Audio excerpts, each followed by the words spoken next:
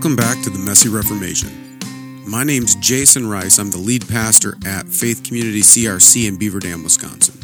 My co-host is Willie Cronky. He's a member at Pease CRC in Pease, Minnesota. We're just a couple of guys who love the Christian Reformed Church and want to see Reformation happen in our denomination. But we realize that whenever Reformation happens in the history of the church, things get messy. And after this past synod, things are continually getting messier and messier in the Christian Reformed Church. So we're taking the opportunity to have conversations with pastors throughout the Christian Reformed Church to find out what's going on in our denomination, but also to talk about what Reformation might look like. If you haven't already, take a moment, click subscribe so you don't miss any of our upcoming content. We are dropping episodes every single Sunday evening. We also want to continue to say thanks to everyone who sponsored us on Patreon. We're slowly making our way toward our goal of 20 sponsors at $5 a month. If you appreciate what we're doing and want to help us continue to put out content, head on over to patreon.com/themessyreformation. You can also support us for free by sharing our content. I'm a terrible self-marketer and need your help. If you know of anyone who would benefit from listening to this content, let them know about the Messy Reformation. With all that said, we're going to get to this week's episode, which is part 1 of our conversation with Anthony Sytsma.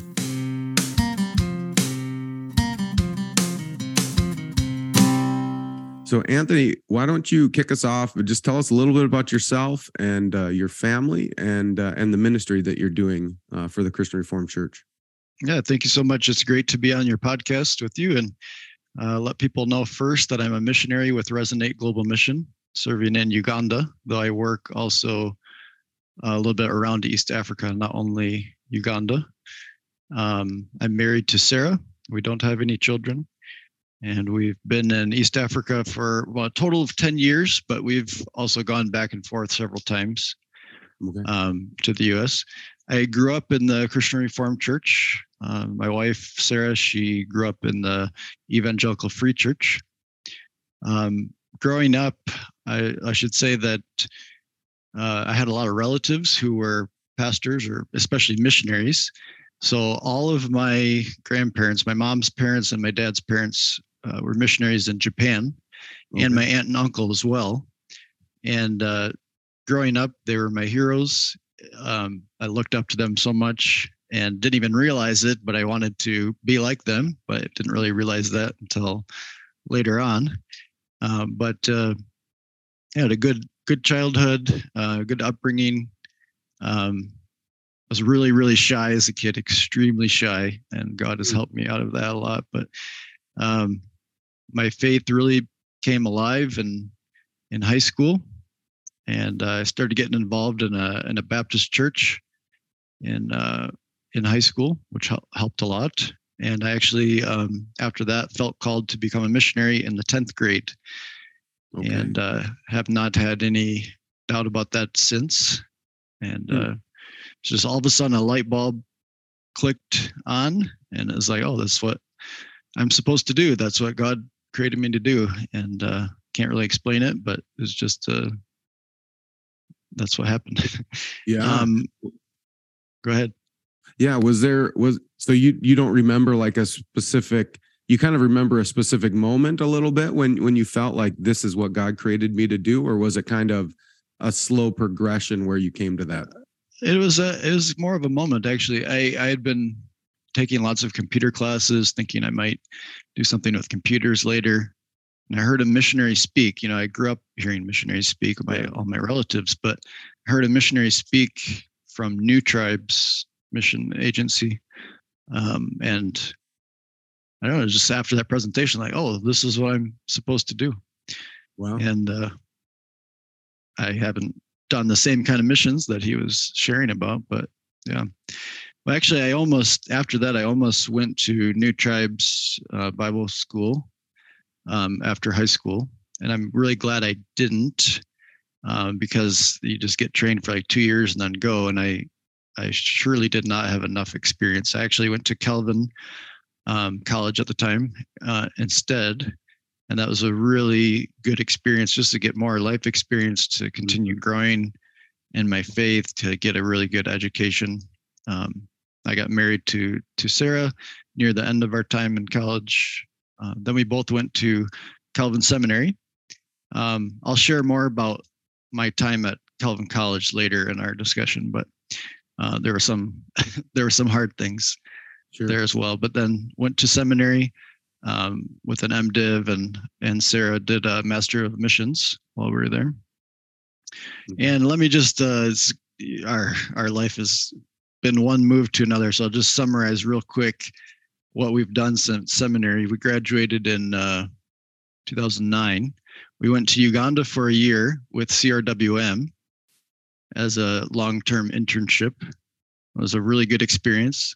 And then after that, we were not ready yet to figure out what organization or what kind of position we wanted to do as missionaries. So we went back to the US first, and I pastored in Minnesota at Emden CRC for 2 years. That was wonderful experience. And Sarah was teaching at a Christian school nearby. Really loved that. I'm really grateful that I had the opportunity to pastor before coming back to East Africa to teach pastors. I just think that was incredibly an important time. Then we had a year in Texas where we worked on a farm for my wife to get an agricultural internship. Then we had 2 years in Uganda with World Renew as volunteers. That was 2014, 2015. It was also a really good experience. Then we spent 2 years in Kenya with World Renew at a Bible college, an Anglican Bible college. The first year in Uganda was at a Pentecostal Bible college. Anyway, sorry to be confusing, but then after those 2 years in Kenya, then we went back to Uganda with World Renew, and we've stayed where we're at now for the last 4.5 years or so. But we recently switched from World Renew to Resonate while staying in the same place. So it's been a lot of moves and a lot of changing organizations, which is quite confusing for our supporters, but been a lot of really good experiences. We've loved what we've been able to do. And I'll just summarize, or I'll end this question with saying what I do now. I've done a lot of different things, but right now, mainly work with pastors. I teach, but I also try to care for pastors because they have difficult lives here. So there's a lot of pastoral care and mentoring I do with pastors. And then there's Timothy leadership training is one of the main curriculums that I use with other facilitators to teach and equip pastors and church leaders. Then I have another training called Helping Without Hurting in Africa, which is based on the book When Helping Hurts, which I wrote with Johnny Kabiswa from Uganda. And that one is about community development, caring for the poor. And that one's really taking off right now. It's becoming the main part of my work. We have a lot of opportunities all over to lead that one. I also run a podcast, so it's kind of fun to be on the other side because I'm usually doing what you do, interviewing people. But it's interesting being on the other side. And we also have a radio ministry and a number of other things. But the key is just teaching and working with pastors. And was that part of then your move from World Renew into Resonate? Was the kind of that move into the Timothy leadership training? Actually, all that time with World Renew is we didn't fit neatly into their structure, but they were very gracious to allow us to do what we felt called to do. So I was doing TLT even with World Renew all those years, and World Renew really helped to spearhead TLT in many places, but especially in East Africa, they've done a lot with TLT. And maybe that's not so well known, but as they work with partners and communities, TLT is a great thing to have alongside the health programs or the agricultural programs, because it gets the church involved, and the church leaders get equipped. The church leaders are equipped also to bring transformation to their communities. And church members.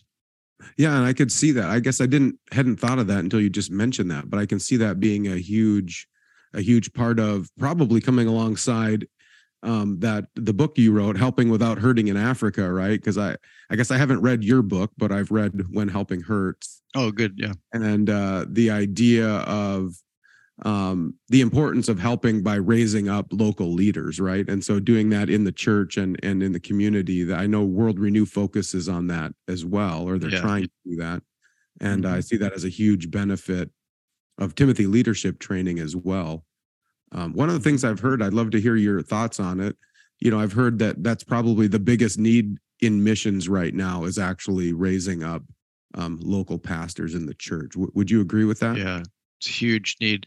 I feel guilty sometimes that I'm not church planting or doing like evangelism with unreached peoples. Truly, I sometimes feel guilty because I know it's such a huge and important need also.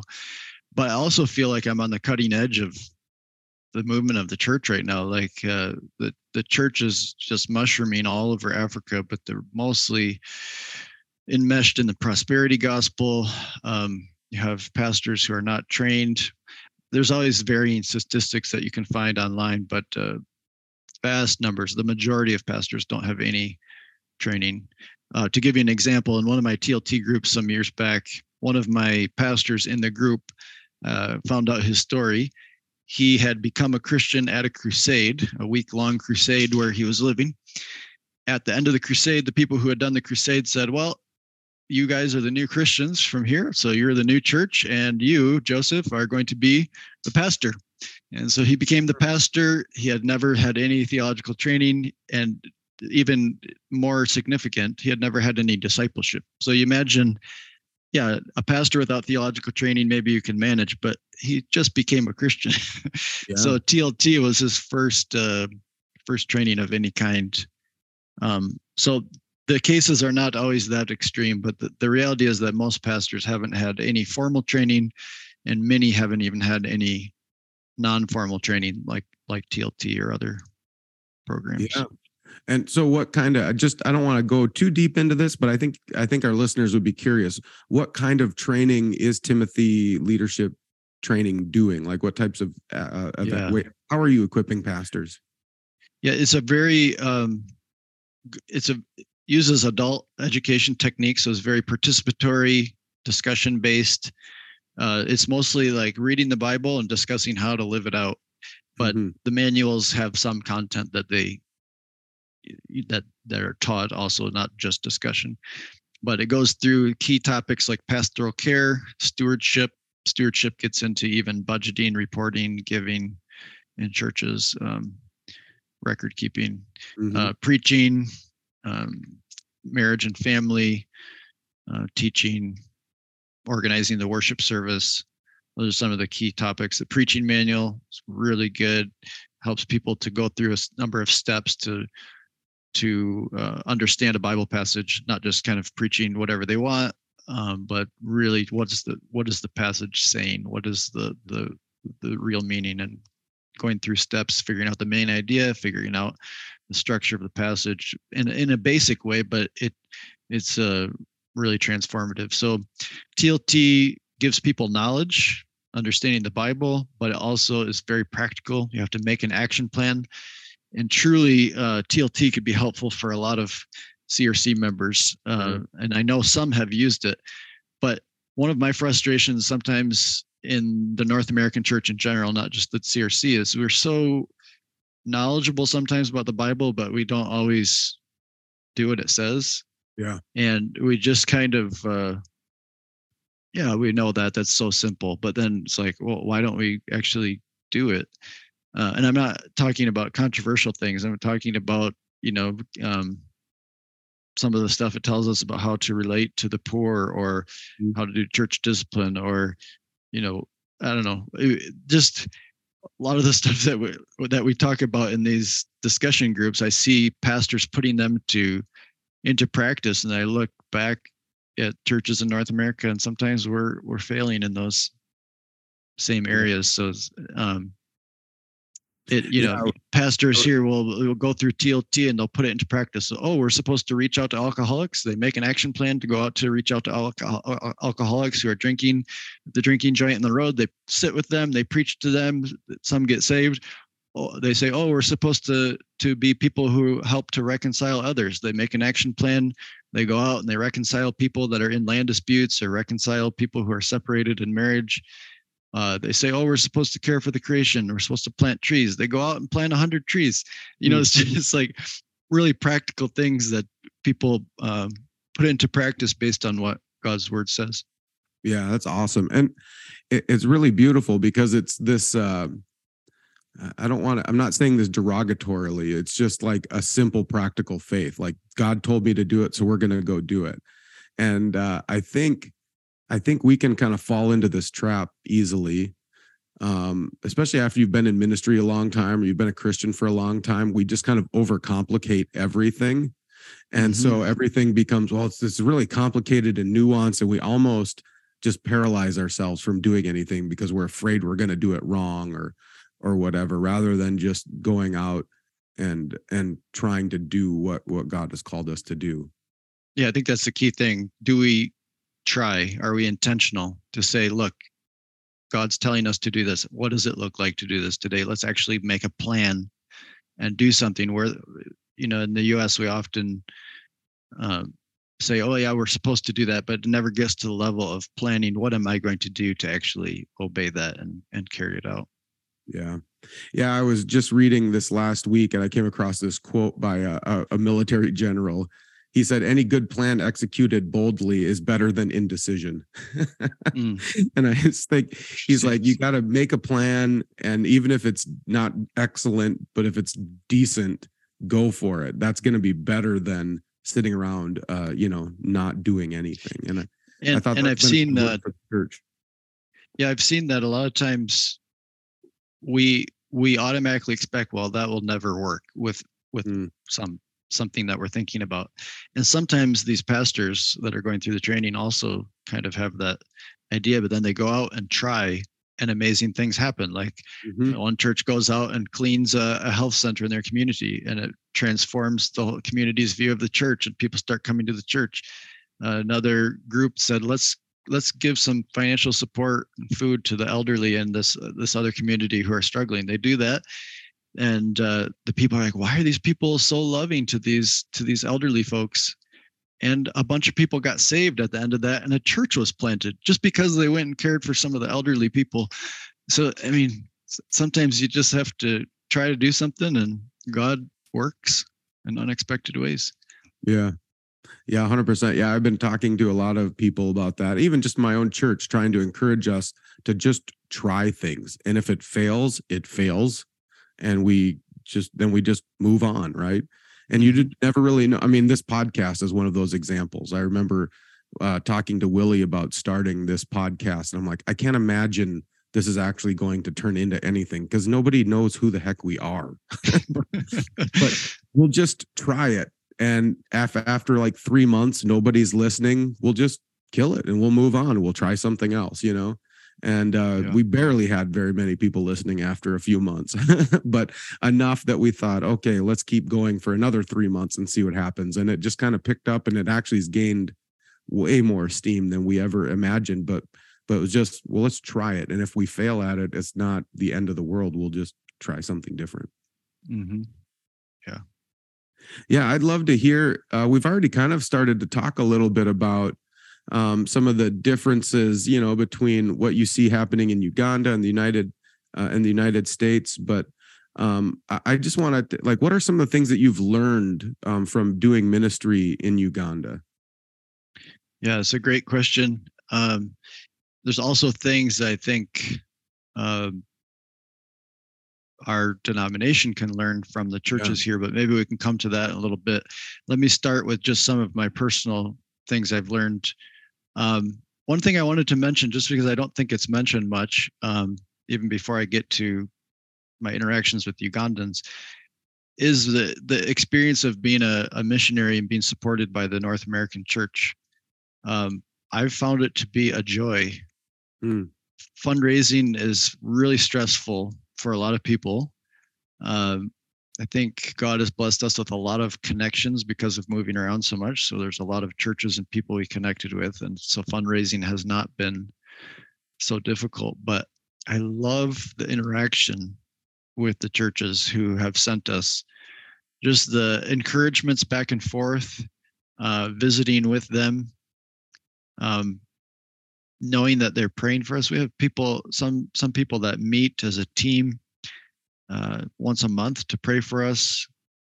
That's all they meet for, is just to pray for us. We have people who give unexpected, huge financial gifts totally out of the blue that were unasked for. We have people send us emails and encouragements. We have people, eagerly listening to us when we come and present at churches. It's just it's a really cool kind of relationship to have. So anyway, I just wanted to mention that first, because I think maybe not everyone realizes that it can be like that. Thinking about my work here, one of the things that I really love and have learned is just how much pleasure there is in getting to know God's people from different places. I love the pastors here so much. They have issues, they're sinful like all of us, but there's so much that I learned from them as well. And they're sacrificing. They have strong faith. Many of them have really strong character. I just really love working with them, and I love helping the North American church to get to know them too. That's why I mentioned I have a podcast. My podcast is interviewing different African pastors so that the North American church can learn something from them. Or let me put it this way, so that the North American church can see why I love them so much. It's like I want to share them with people back home. So that's one thing. I've learned the pleasure of getting to know God's people, different places. Maybe also I've learned so much about God's word and the joy that it brings. As I teach pastors the Bible and teach them how to interpret the Bible and preaching, it's just so fun to see understanding come and see pastors discovering the riches of God's word, because a lot of the default preaching methods here are just terrible, to be honest, like just really bad topical sermons that just kind of have a preconceived message that they want to give, and then they look for passages that they can read and not even explain to support their point. And then when we go through these trainings, discovering the riches of God's word, as they discover those riches, it comes back on me as well. And it's just a really wonderful thing. I've grown so much working with them myself and appreciating God's word. Another thing I've had to learn a lot about is dealing with poverty here. I'm really challenged in my own life because of the struggles that my friends here go through. And that challenges me to live more simply, which is really, it's hard. It's when you live around people who are struggling, it really challenges me to be less materialistic, to sacrifice more. See pastors who have hardly anything in comparison, sacrificing to care for needy people is a big challenge to me. And had to learn how to deal with compassion fatigue, and the wisdom to know how to help well, because we truly get people asking for help from us daily. And I don't just mean people on the street. I mean people we know, because we know people all over the country. We know farmers, we know pastors, we know church leaders, and people with real needs who are asking for help legitimately. And we have to sort out how to help, when to help, how much to help, how to help without creating dependency. And to help well, you have to think it through every time and talk it through as a couple. And it just takes time, and it's tiring, and continue to ask God for wisdom all the time for that. So on the one hand, I've been personally challenged to be more sacrificial, live more simply.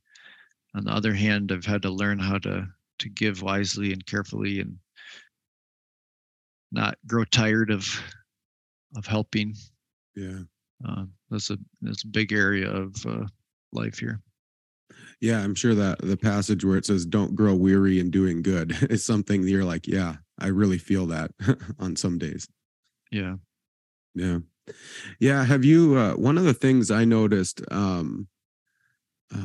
something that struck me and my family. We did. It was a short term. It was like a 5 week internship we did in the Dominican Republic, and we're working with the missionary there and the local churches there. And one of the weeks we were kind of out in a batey, they're called in the Dominican Republic. So it's a really poor kind of Haitian immigrant more village. And we stayed there for a week, and my daughter got sick, and it wasn't like Mm. super severe. She got a little bit of a fever. We weren't too worried about that, but everybody there was really concerned, and they were like walking around her room praying for her all day as she was kind of resting and recovering. And I remember her going, man, I started to get scared because they were so worried about me. But I remember thinking back on that and thinking, for them, like, I think we've just grown up so comfortable, so used to doctors and medicine, that we don't necessarily feel the fragility of life, but they Mm. do. And so when someone gets sick, this is like a life or death matter, and we need to pray over people. Do you kind of feel that in Uganda as well? Yeah. Some of it um, is a bad sense of fear of the spirit world, thinking that everyone's being cursed or attacked by Satan. So there's some extremes there that are a problem. But life is definitely more fragile. I mean, people are dying much more often than it seems like than in North America. People are getting sick with malaria. They're getting in bus accidents, motorcycle accidents. Yeah, there's HIV, there's typhoid, there's all kinds of stuff. And I think because of that, I don't want to get into this topic, but COVID was not a huge deal in Uganda because it's like we have bigger things to deal with. So no one really. I'm not belittling COVID. I know what you went through also Sure. with COVID, but it's just because of the more pressing needs. Let's make sure some people are even trying to make sure they get enough food to eat. Yeah. Um, that because life is more fragile, some things are just you don't even worry about them Hmm. because you're worried about other more serious things. Yeah, I had a very, so we have in our church, one of our elders. He's a minister of the word, but he's a missionary to Liberia. So he works with the United Bible Society. So he's in Liberia 3-4 times a year helping translate God's word and get it out there. And he had a very similar experience in Liberia as well. Again, not to get all political, but he was just saying, like, they're more worried about all of the shutdowns and their lack of food. Like, people are starving in Yeah, Liberia because of some of the shutdowns and stuff. They're a lot more concerned about that. that's what happened here too. I don't have statistics, but a lot of people died here and of other things. People were terrified about COVID because of the news, and people that had legitimate health problems were afraid to go to the hospital to get help, or if they're going to give birth or things like that, because they didn't want to go to the hospital and get COVID. And so a lot of people died in the villages over the Uganda had some of the most severe COVID lockdowns of anywhere in the world, and the schools were out of session longer than anywhere in the world.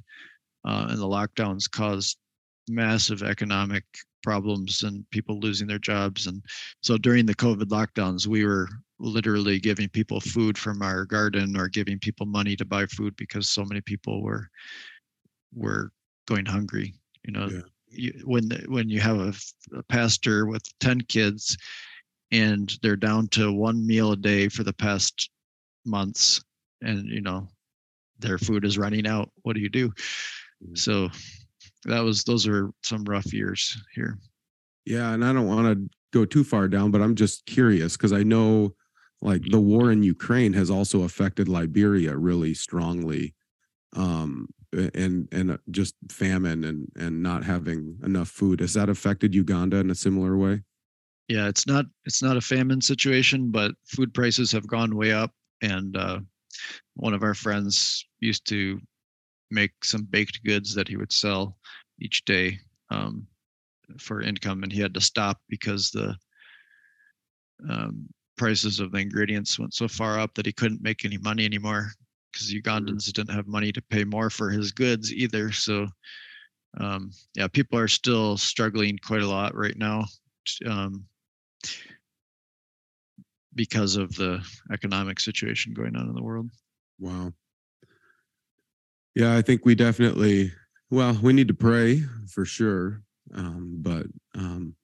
But what, I guess before I move on, because I feel like just saying we should pray feels like James saying, don't just hear about someone in need and say, I'll pray for you that you to get food. Mm-hmm. But what ways would you recommend for us, people in the United States to be able to help provide support for the churches or for the people in Uganda or like Liberia, where I'm talking about? Yeah, it's tricky because, as I'm sure you know, you can't necessarily give money and then expect that the food will get to the people who need it. There's all kinds of systems involved and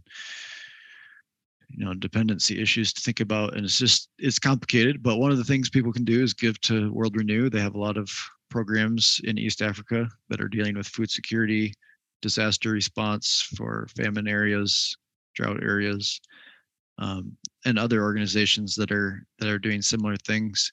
I do think there is a place to give to churches directly. It's much easier for me to do that here because I know who to trust. I know how they're going to do it. I can give, let's say, give $100 or whatever to a church, and they can make pastoral visits as they give food to people in need, and it's a beautiful way for them to minister and help their ministry as well as caring for people.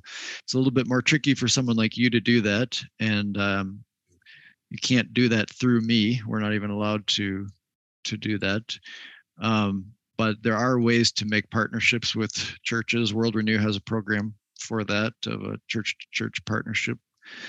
But in general, I think it can be dangerous to give to individuals directly from North America when you're not here to know the situation. So in general, I would just say give more generously to organizations like World Renew, to Resonate, and other organizations not limited to the CRC, because they know what's going on the ground. They don't do their work perfectly. Organizations have their own challenges with their work, but it's still the probably the safest way to help.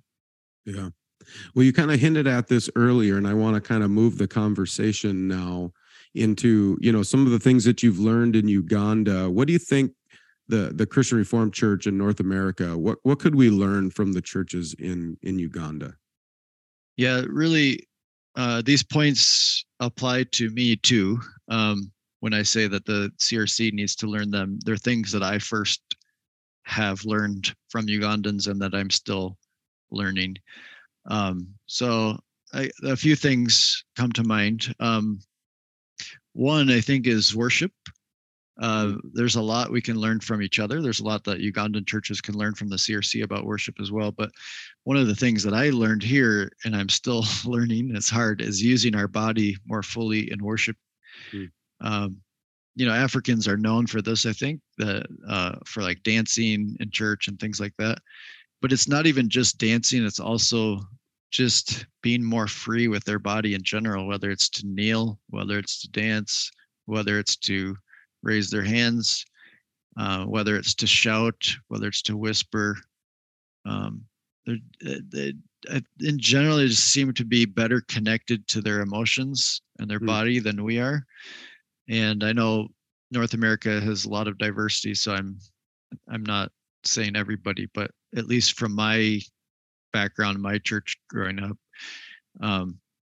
that's been something challenging to me. And I'm not saying we all need to worship the same way, like that your church needs to look like the churches here, but I think we all have ways we can grow. I think it's important that we grow more holistic in our worship. How can I learn to be more in touch with my body, and to let my body help portray what I'm trying to communicate to God in my worship? How can I let my emotions be more in line with what I'm saying, so that it's Yeah. we sing songs in the U.S. about bowing down to God and no one's bowing, or we Mm. we're supposed to be singing some triumphant song and we're just kind of whispering. So I say all that. I at the same time I miss our hymns really badly, and Mm. Sarah and I sometimes will sing them alone, just because we miss a lot of our really rich theological songs. At the same time, we can definitely learn about using our bodies more. And I'm still struggling Yeah. in that area. We're the most frozen people in our church out of anyone here. I had that experience in the Dominican Republic too. We were part of actually it was like a 6 hour long worship service. Yeah. And I made it through 3 hours of it, and then I was completely exhausted, and I had to like go take a break. And So now you know how to pray for us as missionaries. yeah, Because we have to do that all 100%. the time. Yeah, yeah, and I was so wore out, and they all came up to me like, did we do something wrong? Did we offend you? Like, what's and I'm like, no, I'm just exhausted from trying to participate. And part of it for me was some of the language barrier. So that's just exhausting trying to like, It is. you have to work so hard to understand what's going on. But there was a lot of activity going on, and it was super hot. And yeah, yeah. They were worried that I wasn't because I wasn't so engaged with my body as well, that they were like, oh, maybe he's angry or whatever. Cause there was just exactly. that. Or you're not spiritual, Yeah. Yeah. or 100%. you're weak physically. Mm-hmm. Yep. I had to answer all of those questions. Yeah. Yeah. Yeah, maybe I can go into another area where we can learn. Another one that really struck me being here is church discipline. Mm. And I've written about this before in the past. I really think we have failed in this area. This is one of those practical examples. Like the Bible tells us to do this, but we're like, well, it's hard in our culture, so we don't. But can we actually just think about maybe actually doing what it says? I know it's not easy, but here they do it, and it's not easy here either, but they do it. And I remember one of the best times was when they announced that someone was released from church discipline. The person stood up and talked to the whole church, and everyone clapped, and it was just beautiful that he had repented and changed. I want to give a full story because there are also many problems of church discipline here. There's a lot of favoritism, like the poor will get disciplined, but if you're a big giver in church, you won't. You get away with lots of things. There's also, the traditional things like punishing a girl who gets pregnant more than the guy. There's those kinds of issues. There's church discipline that goes on for way too long. Like the person has confessed and repented, but they might be on church discipline for 5 years, just depending on the church. So there's some serious problems with it also, but I just admire them so much for doing it and trying. And I admire them so much also for the stories that are done well, where like the story I told you, where people are brought back. One of my very good friends here was a church leader, not a pastor, but a very involved church leader. And he was with another woman and not married. And it was just a one-time thing, but he went and confessed. And their church discipline is a little bit different than ours. You go under church discipline even if you confess and repent, at least for a time. Mm-hmm. And he went under church discipline for either 6 months or a year after that, even though he's the one that went to the church to confess. And it was a really hard thing for the church because this is someone well loved, a leader they didn't expect would happen. And so it shook everyone up. And he went through some hard times with people looking at him differently. But as I speak now, he's back and involved in church again, maybe even more than he was back then. The church has reconciled with him, forgiven him. They encouraged him. They walked with him. And the church discipline signaled to the community that the sin was taken seriously, signaled it to the church that the sin was taken seriously. It signaled it to my friend who had to take it very seriously because it rocked his life there for a while because of being under the discipline, but it ended beautifully and he was restored and church celebrated it. So I would love to see more of that happening in North America. Yeah, and I think this really connects with some of what we talked about earlier. I think in North America we sometimes complicate church discipline. We make it too complicated or too nuanced, and we're so afraid of doing it poorly or wrongly that we just don't do it. Period. Exactly. And it's one of the areas where I've tried to encourage, my current church and our denomination as well. Like, we just have to start doing it and recognizing that we're going to fail and we're going to mess up. And that's why there's grace and all of that. But we just need to start doing it and try to figure it out, because I don't think you can just sit back and philosophically try to figure out how to do church discipline perfectly. It's one of those things that really you just have to learn how to do in the trenches. You just learn how to do it by doing it. Yeah, exactly. Let me go on to another thing we can learn. I think we have a lot to learn about prayer and fasting, and I've been really challenged by people here. I think there's probably a lot of people in the churches here that view me as quite unspiritual, and it's unfortunate because I'm trying, but because I don't spend near as much time praying and fasting as they do. And like the church here, which I wasn't involved in this past week, beginning of January, had a whole week of praying and fasting. And it was like, I don't know, 50% or more of the church members who were involved in it. They took time off work. Instead of going on vacation somewhere, they took their leave off their jobs to do this prayer and fasting event at the church for a full week, being in church all day, every day, hearing some sermons, but mostly praying and worshiping and fasting all week. Some of them even did a fast where they didn't have water in addition to not having food. And I don't know how many days they do that, but to a dangerous level sometimes. So it puts us to shame with, we're just so sucked in by our entertainment. I'm speaking of myself too. Just we find time to do just about everything else, but we spend so little time in prayer. We spend 30 minutes in prayer. We feel like, wow, that was long, but try spending a whole day in prayer. And that just has challenged me so much. And I think it's something that should challenge our churches. And I just a couple nuances though to that statement. One, there is this sense of there's less things to do here. People don't have all the entertainments that we have, and so if you're, you're less bored going to church than we are. We get more bored in church and prayer than they do.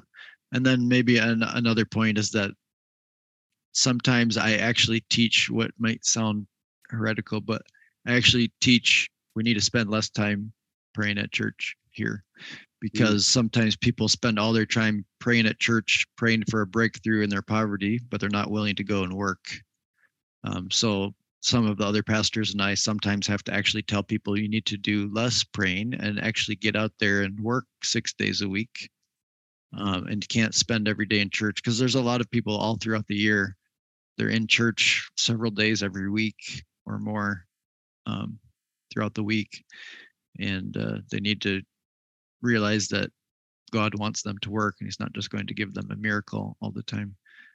So there are those different aspects to think about, but still in general, fasting is regular here. Prayer is regular, both alone. People pray alone for long periods.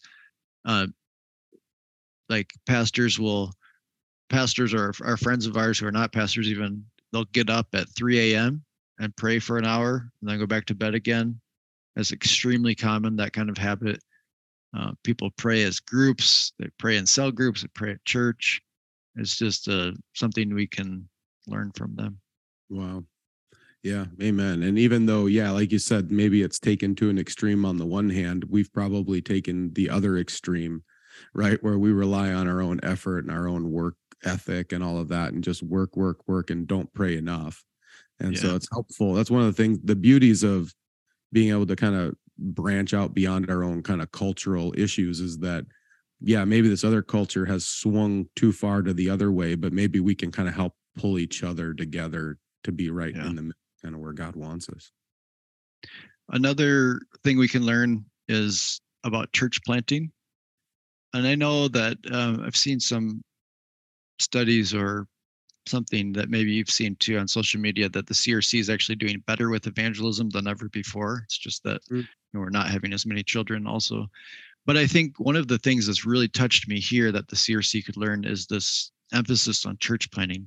One of the things that struck me is that most of the churches here, especially city churches versus like more rural churches, but the city churches, especially, it's kind of like each local church is always in a process of planting another church. So it's not delegated to professionals. It's not that you call home missions to send a church planter somewhere. It's the church itself who plants another church. In fact, I know of very few cases where it's revolving around any individuals. It's the church saying, okay, we're going to have a mission to this neighborhood or this area. And then they actually start a church there and they keep shepherding it and working with it. And once it gets to a certain level, maybe it takes, I don't know, 5 years or something, then they start planting a church in another area. And so it's like almost every church is in the process of planting another church. And it's the church members themselves doing it as a team. They'll plan a mission, like they either do a crusade or they'll go door to door, doing different things to reach out to people.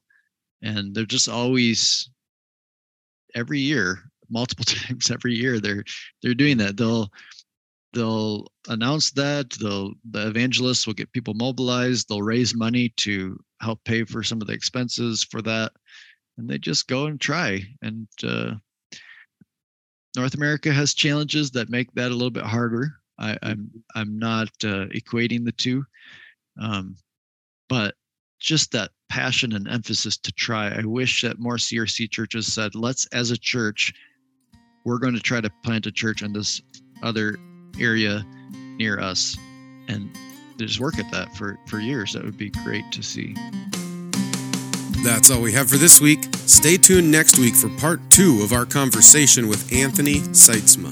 But until then, don't forget this is Christ Church, and he bought it with his blood.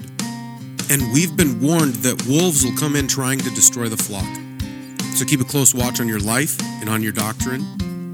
Preach the word in season and out of season. And keep fighting the good fight in this messy Reformation.